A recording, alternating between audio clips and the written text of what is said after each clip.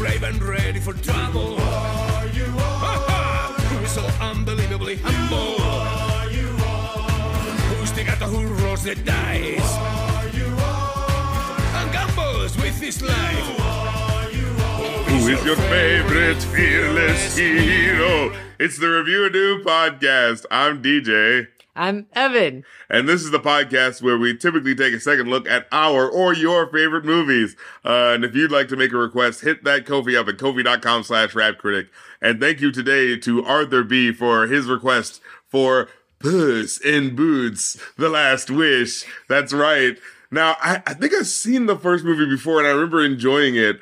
But is this second movie, I'm not sure if it's made by the exact same, director or whatever. Is this the second movie? I don't even know. Yeah, there was a first one, because I remember. No, I knew there was a first one. I was like, isn't this the third or fourth? There's a TV show. Yeah, Hold on. on. Right. Puss in Boots. This has been the most unlikely thing to happen, because this is a spin-off. Yeah, this is the third one, because there was something called The Three Diablos. I thought that was like a kid's show or... Well, it might be the show. No, it's a 13 minutes. Yeah. It's a 13-minute short. There's also a TV show of Puss in Boots. Yeah. And that's not even touching all the different Shrek movies and spin-offs and shows and everything.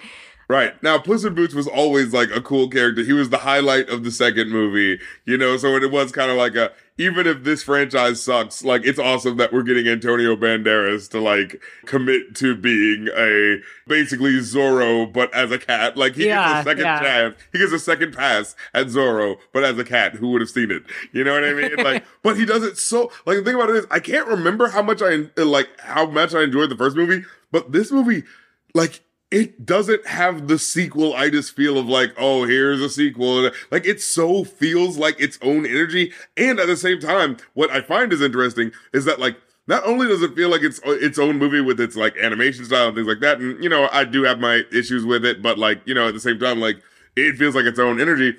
It feels like it's responding to what Hollywood narratives at the time in films are, in a way that's really interesting, that it's actually doing something with, okay, the multiverse thing, we all know that's a thing, in modern movies, but wait, we all know fairy tales, and so this is actually doing something with that, you know what I mean? Yeah. So it was a thing of they're actually, playing this up, and especially with how the narrative unfolds, where you're oh, it's just Puss in Boots trying to get the wish, he's fighting against death, and then it's wait, then it's Jack Horner, and wait, then it's also the three bears. And I like that Jack Horner has an inferiority complex about the fact that he was only in a nursery rhyme. Yeah, I love that. That he has that genre awareness of what he comes from. The way they play with genre convention, and especially John Mulaney, man, the way he flips the Jack Horner, what could have been just anybody villain in these movies where, of course, they're self-aware, sound like Andy Dick, and they're a jerk. You know what I'm saying? But the way he the jokes that he makes in this movie are so pinpoint onto, the expectation of how these narratives typically go, that it's wow, I actually really like this. There's one bit at the end that especially is endemic of how good his humor is, relative to what's happening in the movie. You know what I'm saying? When they let, actors or whatever riff in a movie, but it doesn't actually, play into the character or how the narrative of that character is unfolding. This movie really does that with the humor of John Mulaney's character when he gets the bits that he gets, joking on the fairy tales and this, that, and the third. So, that's just one thing off the bat that I was just ooh, wait a minute, this movie's cooking with some gas. It's legitimately funny. It's not just a kid movie funny. You know what I mean? Yeah. Are we gonna real quick talk about the ogre in the room? What? They're just the Shrek? The Shrek. The fact that this is a spin-off of Shrek. I cannot believe. A sequel to a spin-off of Shrek. I cannot believe. So the original Shrek movie came out. My sister loved that movie in the 2000s. Dude. Yeah. The original Shrek came out in 2001. That is now 23 years ago. 2 decades. And here's over 2 decades, almost 2.5 decades. And it's okay, I'm in my 30s and I remember seeing it as a middle schooler in the theater because the moment. Have we done any of the Shrek? I don't think so. Ladies and gentlemen, if you would like to make that Shrek request, let's go. Unless we've done it. Again, as any ongoing listeners know, we cannot remember what movies we've done and not done. Someone's gonna, they're gonna request Shrek 4 or some shit. But I remember seeing that first Shrek movie in the theater when I was 12. And the moment when, spoiler for a 23-year-old movie, when Fiona's singing to the bird higher and higher and higher, and then the bird explodes, I laughed so hard that I was in pain as a 12-year-old. And I mean, man, and that's where it all started. That is where Shrek movie is now a universe. Right. Like, I feel like there is as much Shrek as there is Marvel stuff. And it's so insane to think about, because it's like that was supposed to be the ultimate, like, send up of the previous generation of cartoons by Disney. Like, you guys are just doing these fairy tales and not really doing anything with it. So let's actually do something with it. And in fact, we're actually going to take it to the next dimension where it's CGI now. And now it's like a weird meme with the kids. Yeah. I will tell you, so I have to, like, quick, boring office guy anecdote. My after work game hour with my remote worker coworkers, we do this game called Scribbled, which is kind of like Pictionary. And I had the clue Shrek. And what I drew was a donkey with a speech bubble and an onion. And onion coming from an unseen speech bubble, and then the donkey with tears and a question mark and stinky lines and a question mark. And my coworkers, who are all millennials, all got it immediately. And I feel like that just tells you what Shrek means to us. Yeah. And so now Puss in Boots, which is, a sequel of a sequel of a spinoff of a spinoff. Here we are. And this cast. Incredible. I didn't look up the cast until just this moment. I'm like, wait a second. That was Harvey Guillen. I love Harvey Guillen. I didn't realize he was Perito. And I'm going to hold off my bitching about the Bears. What? What's your beef with the Bears? No, okay, here's my specific complaint. I'm going to go ahead and just, this was the one, like, thought that was sticking in my head that was annoying me, is I'm so tired of hearing criminals with Cockney accents in movies. I'm tired of it. And if I wanted to be it's a kids movie. They got to do the conventions. No, well, and it's the cliche of it all. If I wanted to be all like high and mighty, be like, oh, it's actually problematic that you're automatically associating lower socioeconomic classes with criminality. But no, it's a cliche and it's annoying. And the fact is, like, okay, at least like Florence Pugh and Olivia Colman, I don't know.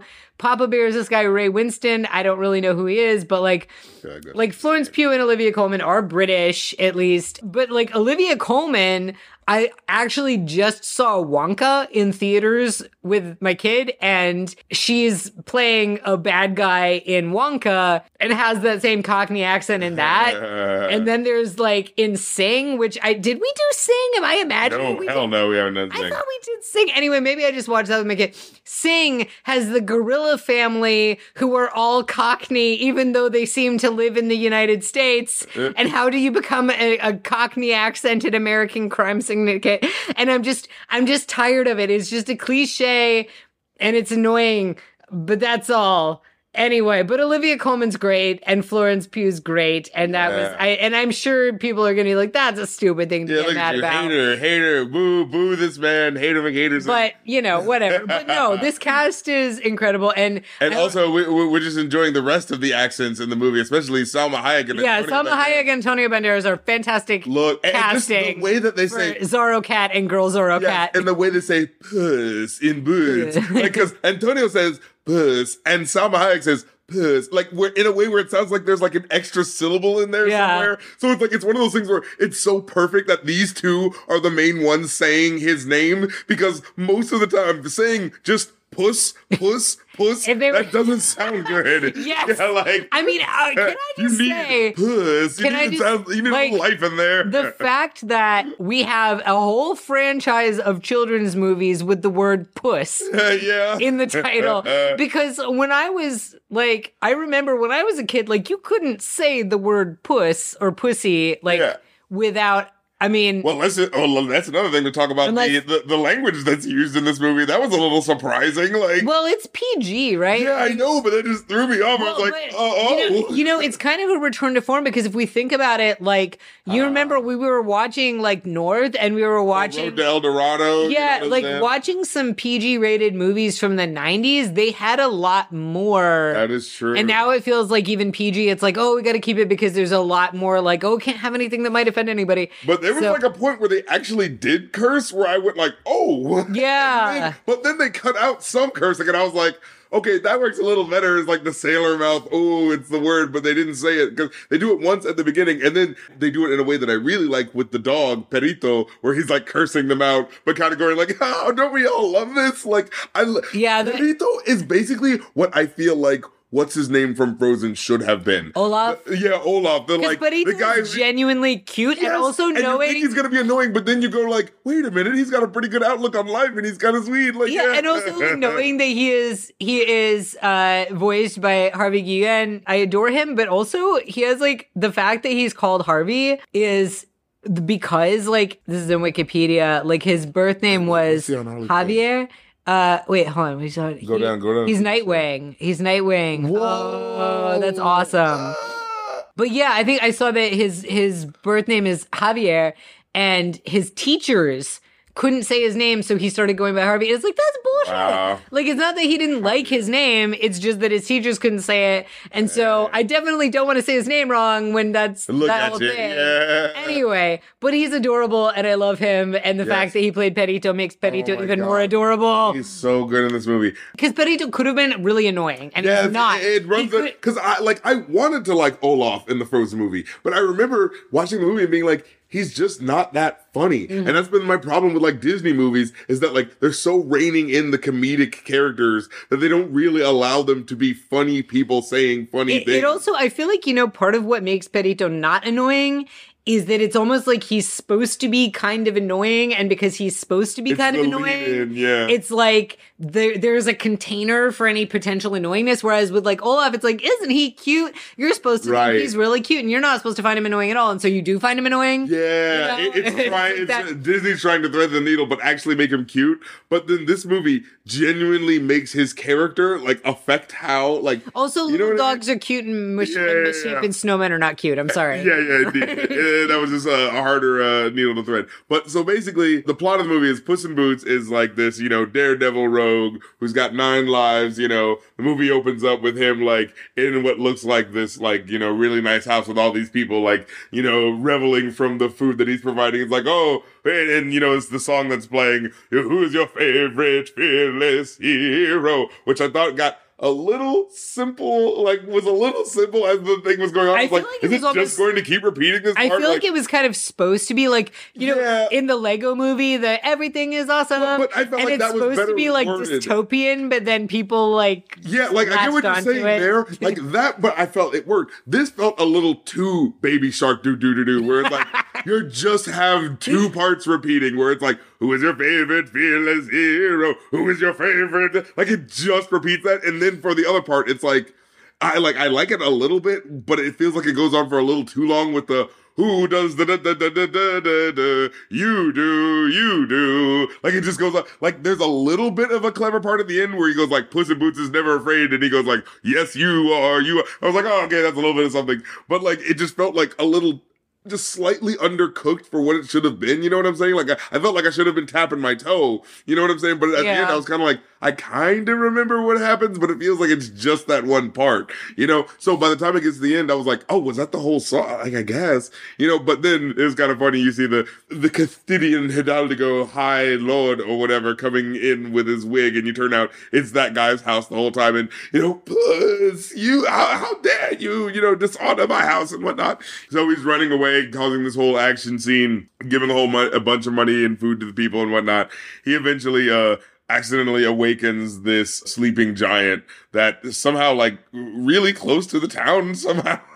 But like that, this is the thing that kind of tells you is like, oh, okay, this is supposed to be like, I don't know if allegorical is the word, but it's like, this is a very kid's story sort of thing, like here is a very, rogue superhero hero, and he's going to learn a very hard lesson with hubris. You know what I'm saying? Like, it really sets it up to feel that way, right? But it gives just a couple more twists and turns in a way that's like, ooh, this could have just been a simple kid story, but they actually, like, put a little complications in here that made it a modern story that I actually really enjoy. You know what I'm saying? Now, I will say, the animation, as much as I love as vibrant and big as it is, like, the way that it's animated on, like, the fours or whatever, keeps, like, jutting to my eye when you see, like, the really big action scenes are happening, and then it's like you can tell they didn't have as much, like, budget, so they wanted to make it look really good, but they couldn't, like, necessarily connect the animation of it happening. You know what I'm trying to say? Yeah. You can see those moments, and, like, a couple of times it works stylistically, especially early on when it's like, oh, they need to make a big flashy moment where he's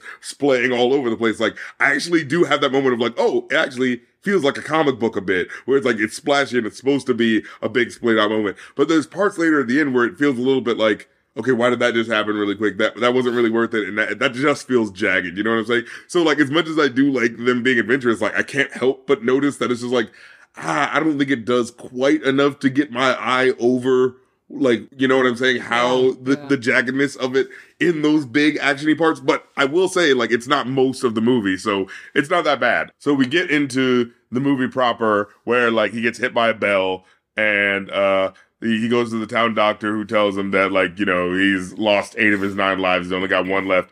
And, Puss initially is like, I could never, give up my adventuring ways. But then, of course, El Lobo comes through, this gentleman who's got these 2 scythes, a wolf. And it seems like to come off like he's like a bounty hunter who's kind of like, oh yeah, I've seen you. I've been following you around. And I know that you've only got 1 life left. So, maybe run. And he goes like Puss finds out and then it's like, oh, wait, why does this guy know?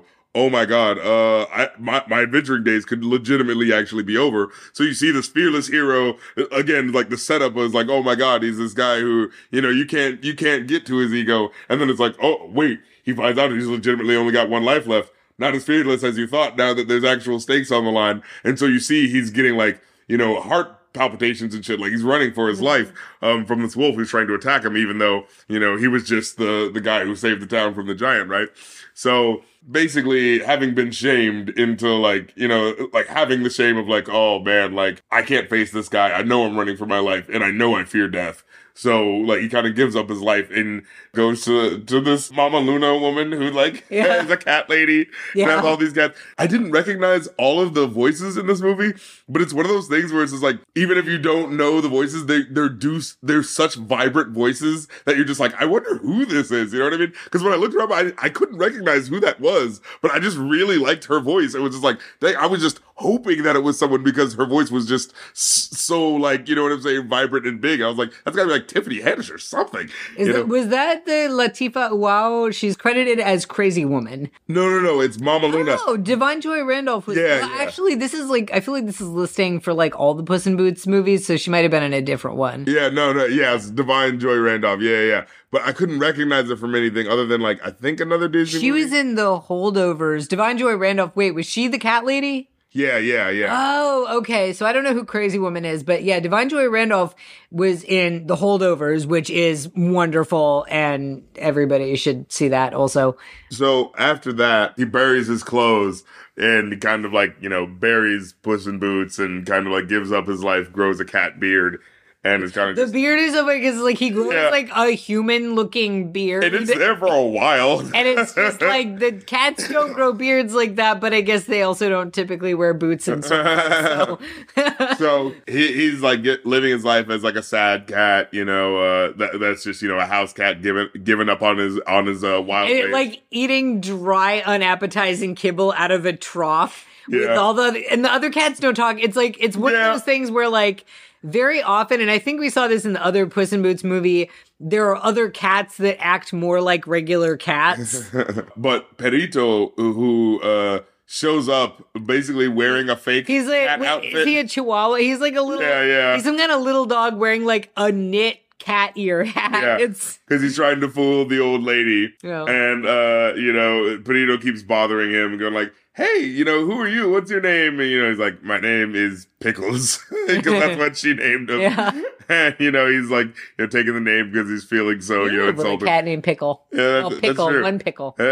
One day, Goldilocks and the three bears, they show up at her house, kind of like trying to conscript him to like look for the map to the wishing star. However, like they end up instead seeing like his grave, so they think he's dead. But then he hears about it, and so he's like on his way to find the shit too, right? Now, Burrito comes with him, and they come across Big Jack Horner, played by John Mulaney. Yeah. And I remember at first like kind of being like not liking the design. It was like Big Jack I mean, Horner, because I was like, who the hell is this? Like he's like huge but out of proportion, has like a tiny face. Yeah. So it's kind of like I remember first being like, what is this character? Yeah, he has a disturbingly small face. Yeah, but then when you get the backstory and see that like, oh, that's what they're doing here, it's kind of I love the detail of like his one thumb is permanently stained purple. Yeah. From sticking it in the plum pies. Right. So he's got a magic bag where he's like basically trying to he wants to control all magic essentially. Right, and he's a sort of like crime boss hoarder. Yeah. And Horner the Hoarder. Yeah. And one of the things he comes across, which I love, is the good conscience cricket. Yeah, you get Jiminy Cricket, which he sounds which I feel like was Jiminy Cricket in the original Pinocchio? Was that actually played by him? I don't know. It couldn't be. No way. That doesn't feel exactly like his voice. 1941. Who are we talking about? Jimmy Stewart. Jiminy Cricket. Cliff Edwards was Jiminy Cricket in the original Pinocchio movie, but this Jiminy Cricket sounds just like Jimmy Stewart. Yeah, but I mean, Jiminy, clearly they're referencing him with the name, like Jiminy, you know what I'm saying? So this is just leading, like, and that's what I like about this movie. This really does feel like that next level Shrek energy. The way this movie plays with like fairy tales and stuff and like does the references and stuff, it's just like, I actually am really enjoying, like it doesn't feel like a cheap gag, like a Trolls movie referencing whatever the fuck, like it feels like actually, that's actually really smart. The references are thought out and something is done with them. It isn't just like, hey, you know this thing. Yeah. And what I really love about the way they use, the Jiminy Cricket character is that he's supposed to be I'm your good conscience and I'm telling you to do the right thing, even though this guy is clearly like very clearly and obviously doing the bad, wrong thing. And so it becomes this thing of like, this guy's supposed to be your conscience and he seems to not be helping you at all. And eventually he tries to like break it down his character and be like, let's talk about your family life. What happened? What made you this way? And it's like, well, I had two loving parents that gave me everything I wanted and and I just kind of wanted more. So anyway, it's just like, okay, he's a spoiled brat. You know what I'm saying? It's just like, I love how this movie, because a lot of, especially Disney movies, are grappling with how to make villain. And I feel like this movie did that so well of like yes, there are those people who are just greedy assholes who don't give a shit. Can I, Can I go on a slight tangent / spoiler for like a true crime Wondery podcast? I'm sorry, Wondery. Okay. There's one of these Wondery podcasts called Who is Mordecai, I think, or like, do you know Mordecai? And it's this guy, basically it's one of these, here's some asshole who scammed a lot of people, let's call him out podcasts. And there's this guy, he was pretending his name was Mordecai, his name was not Mordecai, he was pretending to be Jewish, he was not Jewish. And he basically was like dating a lot of women, scamming them, lying to them, all this stuff, like real piece of shit. And they confront him near the end, like the podcast people track him down. And he was like crying and sobbing about his terrible childhood. And his example of like how his childhood was so traumatic and terrible is he said like he came home and the table was set for dinner, but the cutlery was upside down. Like he literally was like, I was like, what? It took me like, I was sitting there thinking, what does that mean? It's like, are you fucking? Are you like what? You got to know that's not a bad thing. Like literally, what does that mean? Do you mean like the fork was like on the table, like with the tines pointing down? Is it like, what does that mean? And he was like acting like the way you'd say like my parents locked me in the basement and fed me to rats. Like, right. Like, and it was like that. It was that kind of energy. Yeah. So, but I like how fuck you, random guy on a Wondery podcast. But you know what I mean? Like the way it characterizes this character, because at first I kind of felt the sort of villain fatigue of, oh, you're going to have Jack Horner and the three Goldilocks bears. But it had that sort of like big heist movie energy. Yeah, and it gave dynamics to the characters because the Jack Horner character, he's just a jerk who's irredeemable. Meanwhile, the Jiminy Cricket character is trying to like... I think having antagonists in addition to your villain is an interesting move. Yeah, because the three bears, like, and Goldilocks... They're not really bad. They're criminals, but so is Puss in Boots. Yeah, that's exactly what I'm saying. So it becomes this thing of like, okay, and as I was watching the movie, I remember having that moment of like, oh, you're just gonna have, all these bad people, but then it was like, oh, you're giving these people depth and character because they're family people who maybe they really do care about each other, even though they have their issues. I liked the idea that the bears just kind of adopted Goldilocks. Yeah, again, this is what I mean, like expanding on the universe in an emotionally nuanced way of like, because they give you the thing about the wishing star is that the journey to the wishing star changes like the world around it by who's holding the map. I was like, that's such a brilliant, like, not only like story thing, but just like an aesthetic, like just makes the movie look beautiful now because now you have an excuse to go from, well, this person's holding the map, so now it's going to get craggy and this person's holding the map. Then it's going to, especially when Perito holds the map. That was my favorite fucking part where Perito holds the map and then all of a sudden it's like a bunch of blue daisies or something like that. And you think everything's okay, but then the daisies start like fighting them and beating them up. And then it's like, what do we have to do in order to get past these daisies? And he's like, oh, smell the daisies. It's like, appreciate the daisies. And then they'll give you what you want. It's like, oh my God, that was such like a sweet, like showing the quote unquote dumb character, but him having like his own outlook on life. It's like the way we can, get through things is not just by immediately fighting it. Maybe we need to approach it how it is, It's like, that was such a sweet, cool way of giving that character depth. You know what I'm saying? Like that could have just been the dumb, silly side character, Yeah. So Perito and Puss come across Kitty Softpaws, his ex, who basically he feels ashamed of because, they kind of do the setup of like, oh, what happened at some serious sounding place. Right. And it's like, clearly he betrayed her in some way and we don't know until like near the end. Yeah. And then it turns out like, oh, did, betrayed you for a job, something like that. It's like, no, at the altar. And, it cuts to him sort of like having that moment of like, it was the one time I was scared. That's basically the character arc. Yeah. Like, he has 9 lives and he's never scared except for that one time when he was scared, even though like nothing was at stake other than like he's not afraid of like a giant or a dragon or whatever, but he's scared of commitment. Yeah. Also, I really liked the little subversion when we find out that she also left him in the altar. That's what I think is cool because it's like cliche of like the woman standing there in the wedding dress and like wanting to get tied down, even if the guy that would have felt a little weak for this type of movie, right? And having that extra twist of subversion where it's like, no, she knew what was what. She knew he wasn't up for it, and she didn't bother either. And it twisted even further where she's just like, so that kind of like adds that extra, man, I was feeling bad this whole time, but oh, you knew me so well. Wow. Like, I thought I was making you feel bad, and meanwhile, it was just because you knew me the whole time, and this wasn't, like, you knew me so well that I didn't even, like, think about what was going on, you know what I mean? Yeah. And so, the idea that, like, they both had, like, cold feet at the end of the day, you know what I'm saying? Because it's like, they both were having clear communication issues. You know what I'm saying?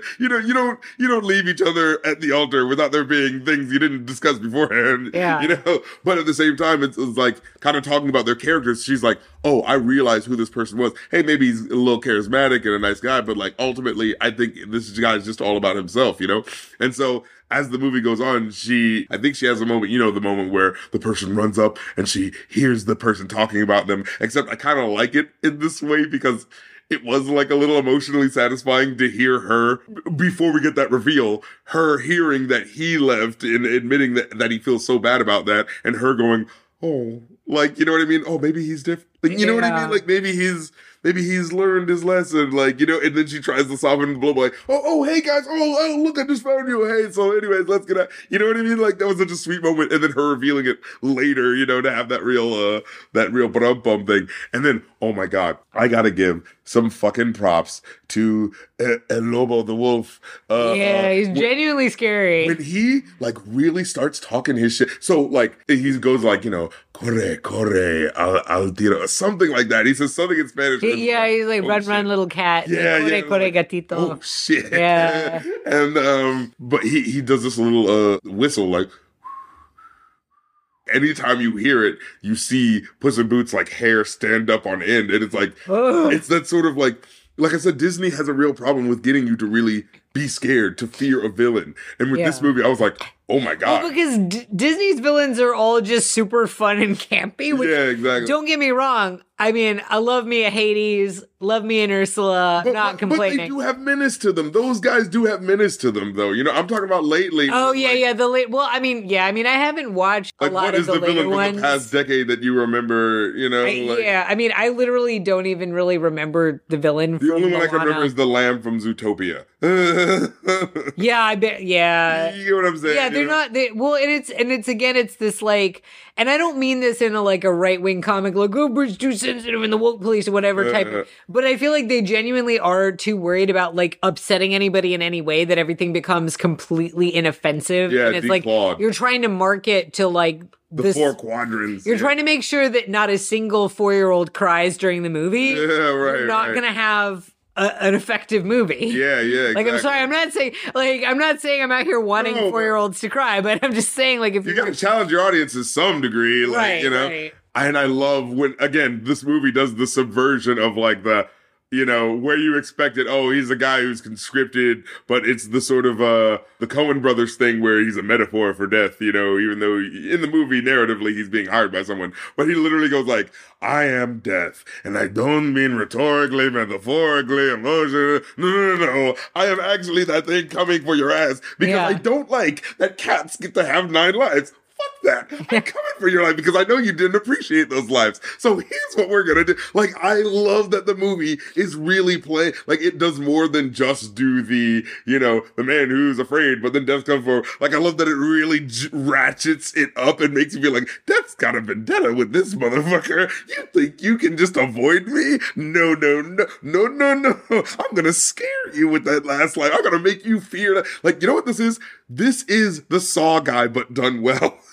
You know, I'm going to get you to appreciate life even if it kills you. You know what I mean? Yeah. So, and then the whole thing of being like, you know, you're this arrogant man who thought you could avoid death. Well, now you're down to your last life. And now what? You know, that's the whole idea. So he flees again. There's a bunch of like ensuing like things where someone gets the map here and someone else gets the map here. Like it's a really like road movie where it's like, you know, I mean, it's the excuse honestly for the really cool visuals. You know what I'm saying? Yeah. Then at one point, Puss in Boots kind of like has a panic attack and it's just like up against a tree and you see he's just like kind of like like he just seems like he's not going to be able to like, you know, handle this one. And then Perito comes up to him. He's like, what's going on? Are you okay? What's happening? And then he's like, he doesn't know necessarily what's happening, but then he just like sees his friend panicking and he just rests on him and just like breathes with him and just allows him to calm down. Oh yeah. And then like, Perito gets to prove himself as a therapy dog. Like, as he says, like, that's his thing that he says from the beginning is like, I'm going to be a therapy dog. And it's sort of played like a joke at first, but then it's like, no, he's actually effective. He's actually good at it. So that's what I mean. It's like the joke character actually gets like purpose. Like, I mean, again, to take it back to the Frozen Olaf character, what does he do in that movie? Does he have any real usefulness? That's the problem with a lot of these cutesy side characters. It feels like Disney throws in like 2 or 3 of these guys and they do nothing. Yeah. You know what I mean? They're just there. I feel like it got really bad in Pocahontas. Like, what the hell does the raccoon, the bird, and the dog do? That's 3 cutesy characters. I mean, I haven't watched Pocahontas since I was a kid, so I don't remember. But yeah, they didn't really do a lot. The one thing they served a purpose as they weren't like the mice in Cinderella that are actually like straight up making stuff. Yeah, literally involved. Yeah. No. But like in that movie, the point that they served was just kind of to be the dog from Europe and the raccoon from Native America. Oh, they're just gonna fight. I guess that's just what they're gonna do. You know. Also, they were about the same size and shape, so it's like visually appealing. And again, to have them fight. And again, why do you need the hummingbird? Why is there a 3rd animal there? Like, it doesn't make any sense. You know what I mean? Colorful and cute and flit around and add motion to the screen to keep the children's attention span. Literally, I'm jumping around, buzzing hummingbird to keep people interested. Yeah. There's one point we get to the Goldie and the 3 bears. They snag the map, and at one point it replicates kind of their like paradise or whatever. The idea is that it's supposed to be because it happened to someone else before, they're like realizing that, oh, the map is messing with us, trying to get us to like, whatever the heck, you know how it's the third act drama that's supposed to happen with the character arcs and whatnot. And we find out that Goldie's wish is that she wants to have a real family, like a human family. She's like, hey, I mean, you guys are fine, but like, we're not supposed to be together, right? So like, I'm supposed to have a real family. And you see like the moment of like the three bears are like, oh, well, I mean, we were fussing and fighting, but I thought we were, you know what I mean? It was like that, damn, like, oh God, this movie's making me feel something right now. Like, even though they have our problems, I thought we still loved each other, But then they go like, you know what? We're going to help you get your wish. If you don't want us as your family, fine. We're going to help you get that. It's like that sort of like, all the family still like wants to help them, It's like, damn, that's like fucking love right there, So they plan to use Perito as like a trap because they kidnap him right when they're able to get the map, and it causes like the mountains of ego or something like that. So because you see the force like split up, and then they look down and you go like, oh no, Perito's been captured by the Goldilocks and the bears. So they set like this big bear trap to try to like put the dog in the middle of and try to capture him. Meanwhile, they're kind of like arguing and fussing and fighting. And Perito has the moment where he goes like, oh, this is so hilarious. You guys are great. And they're like, what are you laughing at? You da da da da da. And they start like insulting him. And he goes like, oh, that's great. Let me do my turn. And he like dresses all of them down. It's like, you're like lame. You're this. You're da da da da da. And boop, boop. And you hear all these weeps happening. And he goes like, oh, it's so nice to have a family that you can joke around with. My family, I never really got to have that, but you guys are really lucky. And like he just off the fly just kind of like explains why they should appreciate each other, and it's just like, oh, whoa. You know what I mean? Oh, and then he's able to get away because he does something where he makes them look the other way, and then when they turn back, he's like, you've been had, or something like that. And yeah, because they were gonna put like a beehive above them and like a fake. No, he puts the fake dog there, and the dumb younger one goes, oh no, and hits the one, and then it activates the trap, and he's like, oh, we're supposed to be the ones who cry. Am I crazy, or was there like a sideways reference to the Charmin bears in there? I think so. I feel like they said something. Oh, because he was like saying you got dingleberries, and he was like, I don't have dingleberries. Like, yes, and you do. And I just was like, I feel like it was a very subtle reference to the Charmin bears. I know, but like, dingleberries is... I mean, I guess it's like, because it's like they're not going to outright say something because that would be too cheesy and too obvious. Yeah. But it's like, we're all thinking about, there are some bears that make sure their asses are clean. Right. But like, I always think of dingleberries as like testicles. Like, I guess they can be poop. Like dingleberries is like little crumb. Oh God, poop pellets. It's like crumbs of poop on your butt hair. Remember in Clerks where he says like, you guys got any balls down there about the biggest pair of dingleberries you ever seen, or something like that? Maybe, but I feel. Oh, no way! He says about the biggest pair you ever seen, dingleberry. That's what he says. Yeah, never mind. Yeah, I feel like dingleberry is referring to testicles as like a much less common usage. Anyway, that's as much as I want to think about dingleberries for the rest of my life. Just for my own edification, I'm going to look up dingleberries and testicles. Okay, while you were doing this. While you were Googling dingleberries and testicles on your own computer. Yeah. Okay, it is possible. Yeah. Okay, so something that is driving me crazy right now is that while I was watching this a few days ago, I remember watching this end part and thinking, this is so familiar. This is like, okay, I just watched something else that felt exactly like this story-wise, of like, oh, all these people are coming together trying to compete to get this wish MacGuffin and get their wish, and there's like a bad guy who's trying to get the wish so he can have it for himself, whatever. And I cannot remember what it was that I had seen recently that I was thinking about. I'm thinking of like every movie I've seen, every TV show. I'm thinking of like books I've read and comics I've read recently. And I cannot remember what the thing is that was making me feel like borderline deja vu with the ending of Puss in Boots: The Last Wish. So if anybody else had borderline deja vu or felt like, oh, this is really familiar, I just watched something, please let me know, because I can't remember at all. It's driving me nuts now. I'm trying to think what it could be. It's driving me nuts. Yeah. What that steering It's driving me dingleberry. Yeah. I just saw a Reddit post that says dingleberry should be a word used for testicles and not for poop pellets in your hair. It is like, it doesn't sound like a terribly unpleasant thing. Yeah. Much as testicles are not a terribly unpleasant thing, poop pellets are, and it's too cute a name for that. Anyway, I don't want to think about. All right, that yeah, anymore. let's get back. So the Cave of Souls, yeah. So there's a Cave of Souls that he kind of like comes across where he sees all of his past lives and how arrogant he's been and how, oh my God, there's this one hilarious part.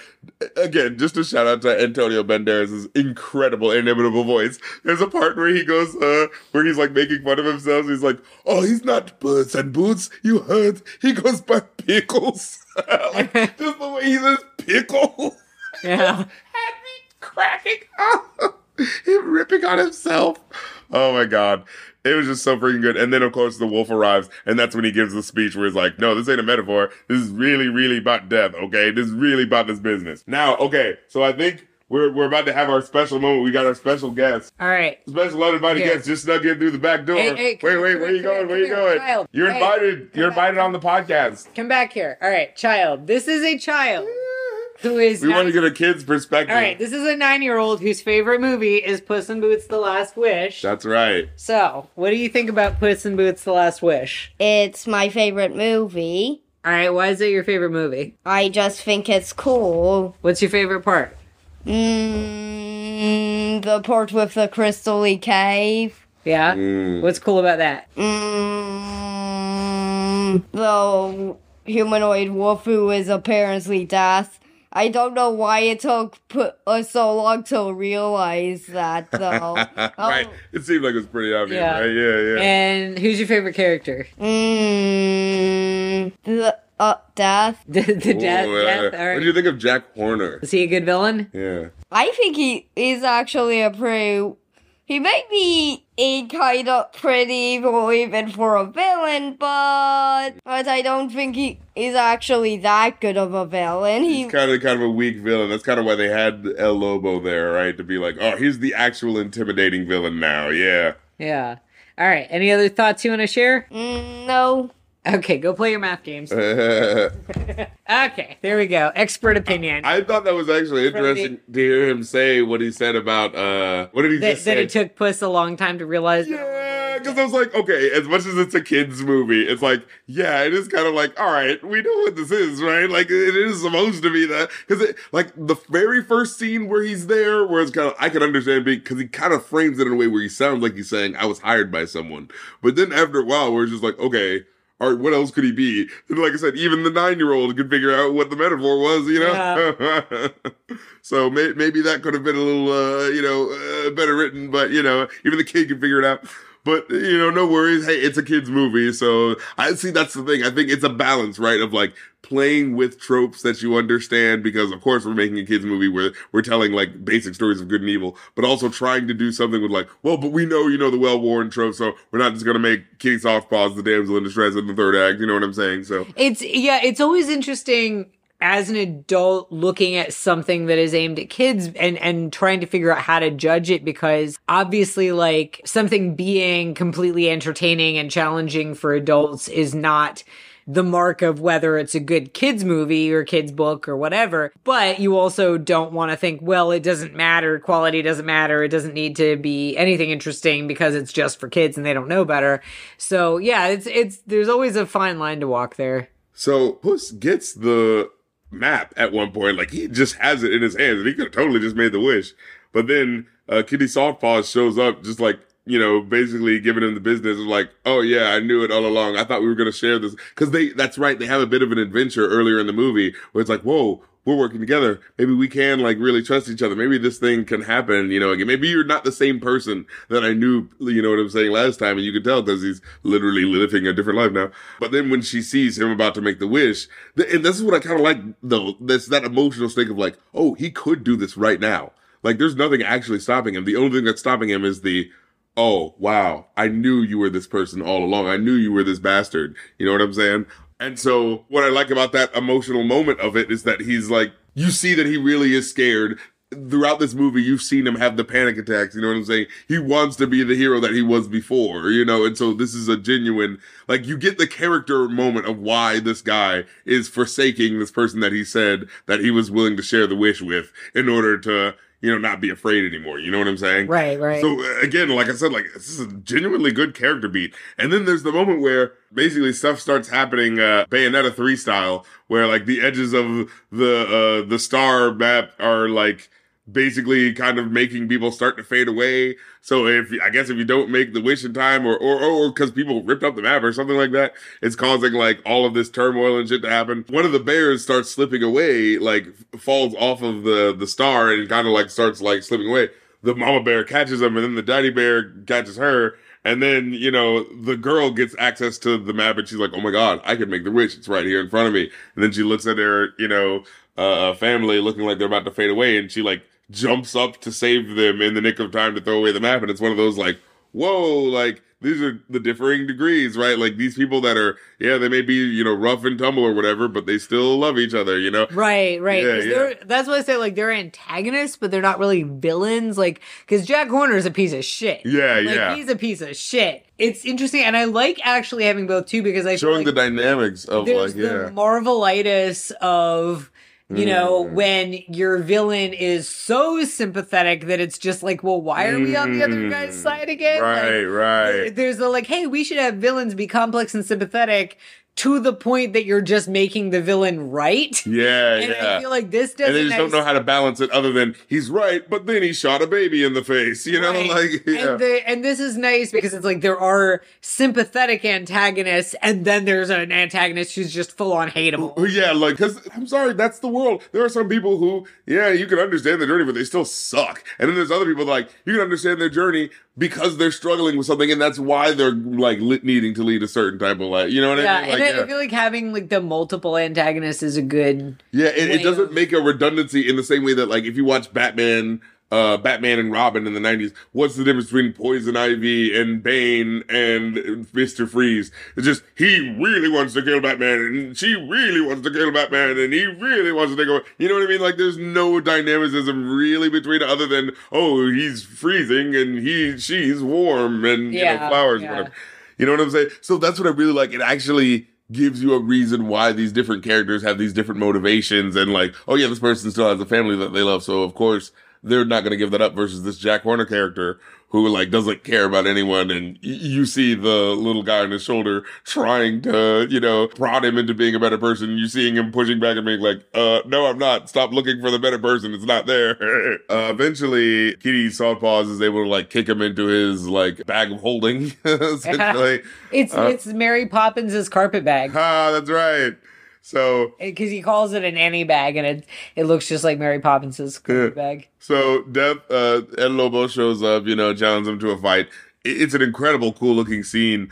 But, you know, he says the thing where, you know, you have the moment of, oh, you know, death is, got you on your last legs and you're not going to be able to fight now. What are you going to do? But then he gives the speech. He's like, I used to live for myself, but now I live for my family. And I genuinely love that moment where like the wolf of death basically comes up to him and is like, I can kill you right now. But he's like, no, you're not the same person. Like, I was supposed to kill an arrogant bastard and you're actually care about, like, it's the, you know, the like. Won by character development. Right. he had personal growth, and that's how he. But I, like, for a kid's movie, I remember I was watching that moment. Like, you know, when you watch a moment in a movie, you're like, how is this going to resolve? What are they genuinely going to do about this? Yeah. And the way they resolved it in a kid's movie manner of like, oh, I can't come after you now. Like, you've actually changed. I would be a jerk in this movie if I were to do it now. You know what I mean? But then they still have the like, hey, man, but I'm still coming for you, bro. Like, don't be too safe now. I'll let you go now because you've learned your lesson. But, you know, death comes for us all, you know? So it's that sort of like, oh, buddy, harrowing thing in the background. So, like, it's a respectable villain character, you know? Like, he never 100% loses his menace, you know what I mean? Yeah. So now this is a bit of a thing that I have, like, action fatigue, where it's like, okay, we had the big fight scene with all three of the characters running around, and then we have Death show up, and then Jack Warner comes up. It's the same thing for me. Like, action fatigue is a great way to put it, because it's like, no matter how well done a fight scene is, at a certain point, it's like, okay, I just want to, are they, can they just get something? Like, can they get a win? Like, yeah. El Lobo is the best villain of the movie, but he doesn't really do anything because he's not. He's like, I feel like El Lobo isn't even a villain. He's like the existential threat. Yeah. Made manifest. Which is way cooler. Like, I feel like Jack Horner is the villain, the Bear family are secondary antagonists, and then El Lobo is the existential looming threat. Yeah. So the way they personify that is actually really fucking cool. It's like I said, this kid's movie is like doing some shit right now, you know? So but Horner eats the magic snack, he gets out of the bag because he gets huge. Perito, like, does a thing where, you know, he talks to him just long enough to do the, oh, you didn't see that, like, which I think is a little kind of like, all right, you know, a little telegraphed. But then the part that I really like is when John Mulaney, he has the bit where he goes like, hey, maybe we should bury the, and reaches in and he goes, hatchet, and pulls out like a hatchet, and then like, that's just enough time for like Kitty Softpaws to like attack him like right after he did that, and then like that's what you get for telegraphing like an asshole. And he literally says it. Did I telegraph that? What? And like that was the moment where I was like, that is hilarious, because you know these villains always do the come on, you wouldn't take that extra beat to attack him, you would just attack him. The long villain speech while the hero is tied up has already been like lampshaded to death, but that little moment is still something that right. The guy who's got to get one more joke in, like, even though in the moment you would probably just do the thing, you know? So I thought that was really freaking funny. They have the resolution. Goldie and the three bears are like, oh, we're all a family. We all love each other, you know. Puss and Kitty decide to get together.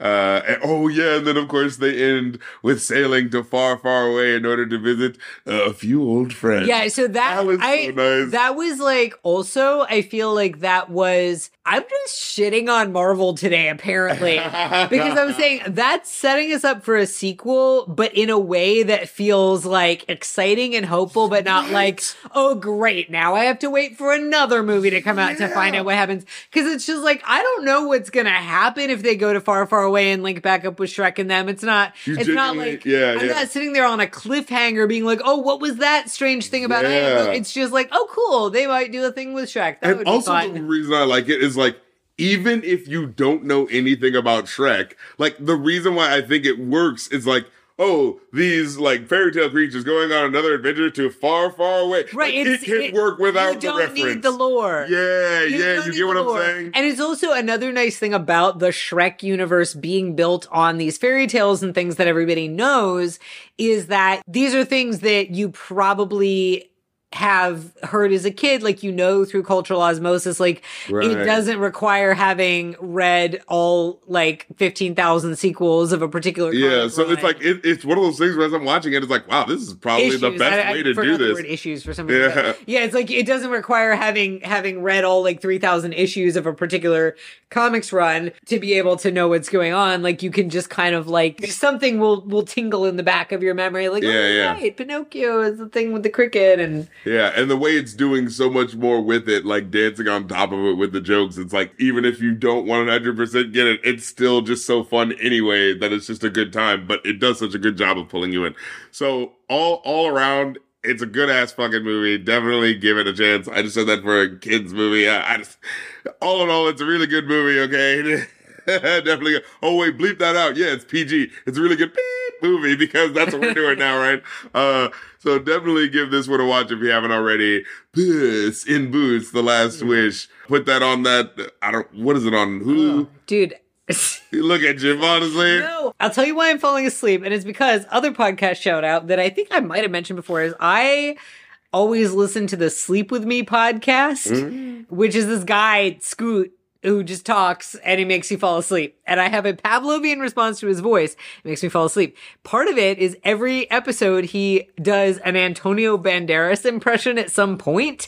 So I have a Pavlovian response. It didn't make me fall asleep during Puss in Boots, I think, because the Puss in Boots visual, but just hearing you know what it is? Antonio Banderas' voice doesn't make me fall asleep, but hearing somebody do an impression of Antonio Banderas makes me fall asleep. That's when I got sleepy from hearing somebody do an Stop! No, I'm going to pass out.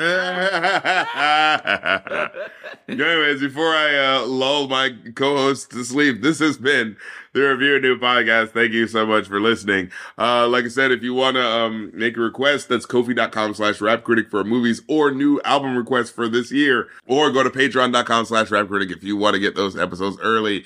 All the content that I'm working on, music, podcasts, you know what I'm saying, Rap Critic episodes, get with it, act like you want it.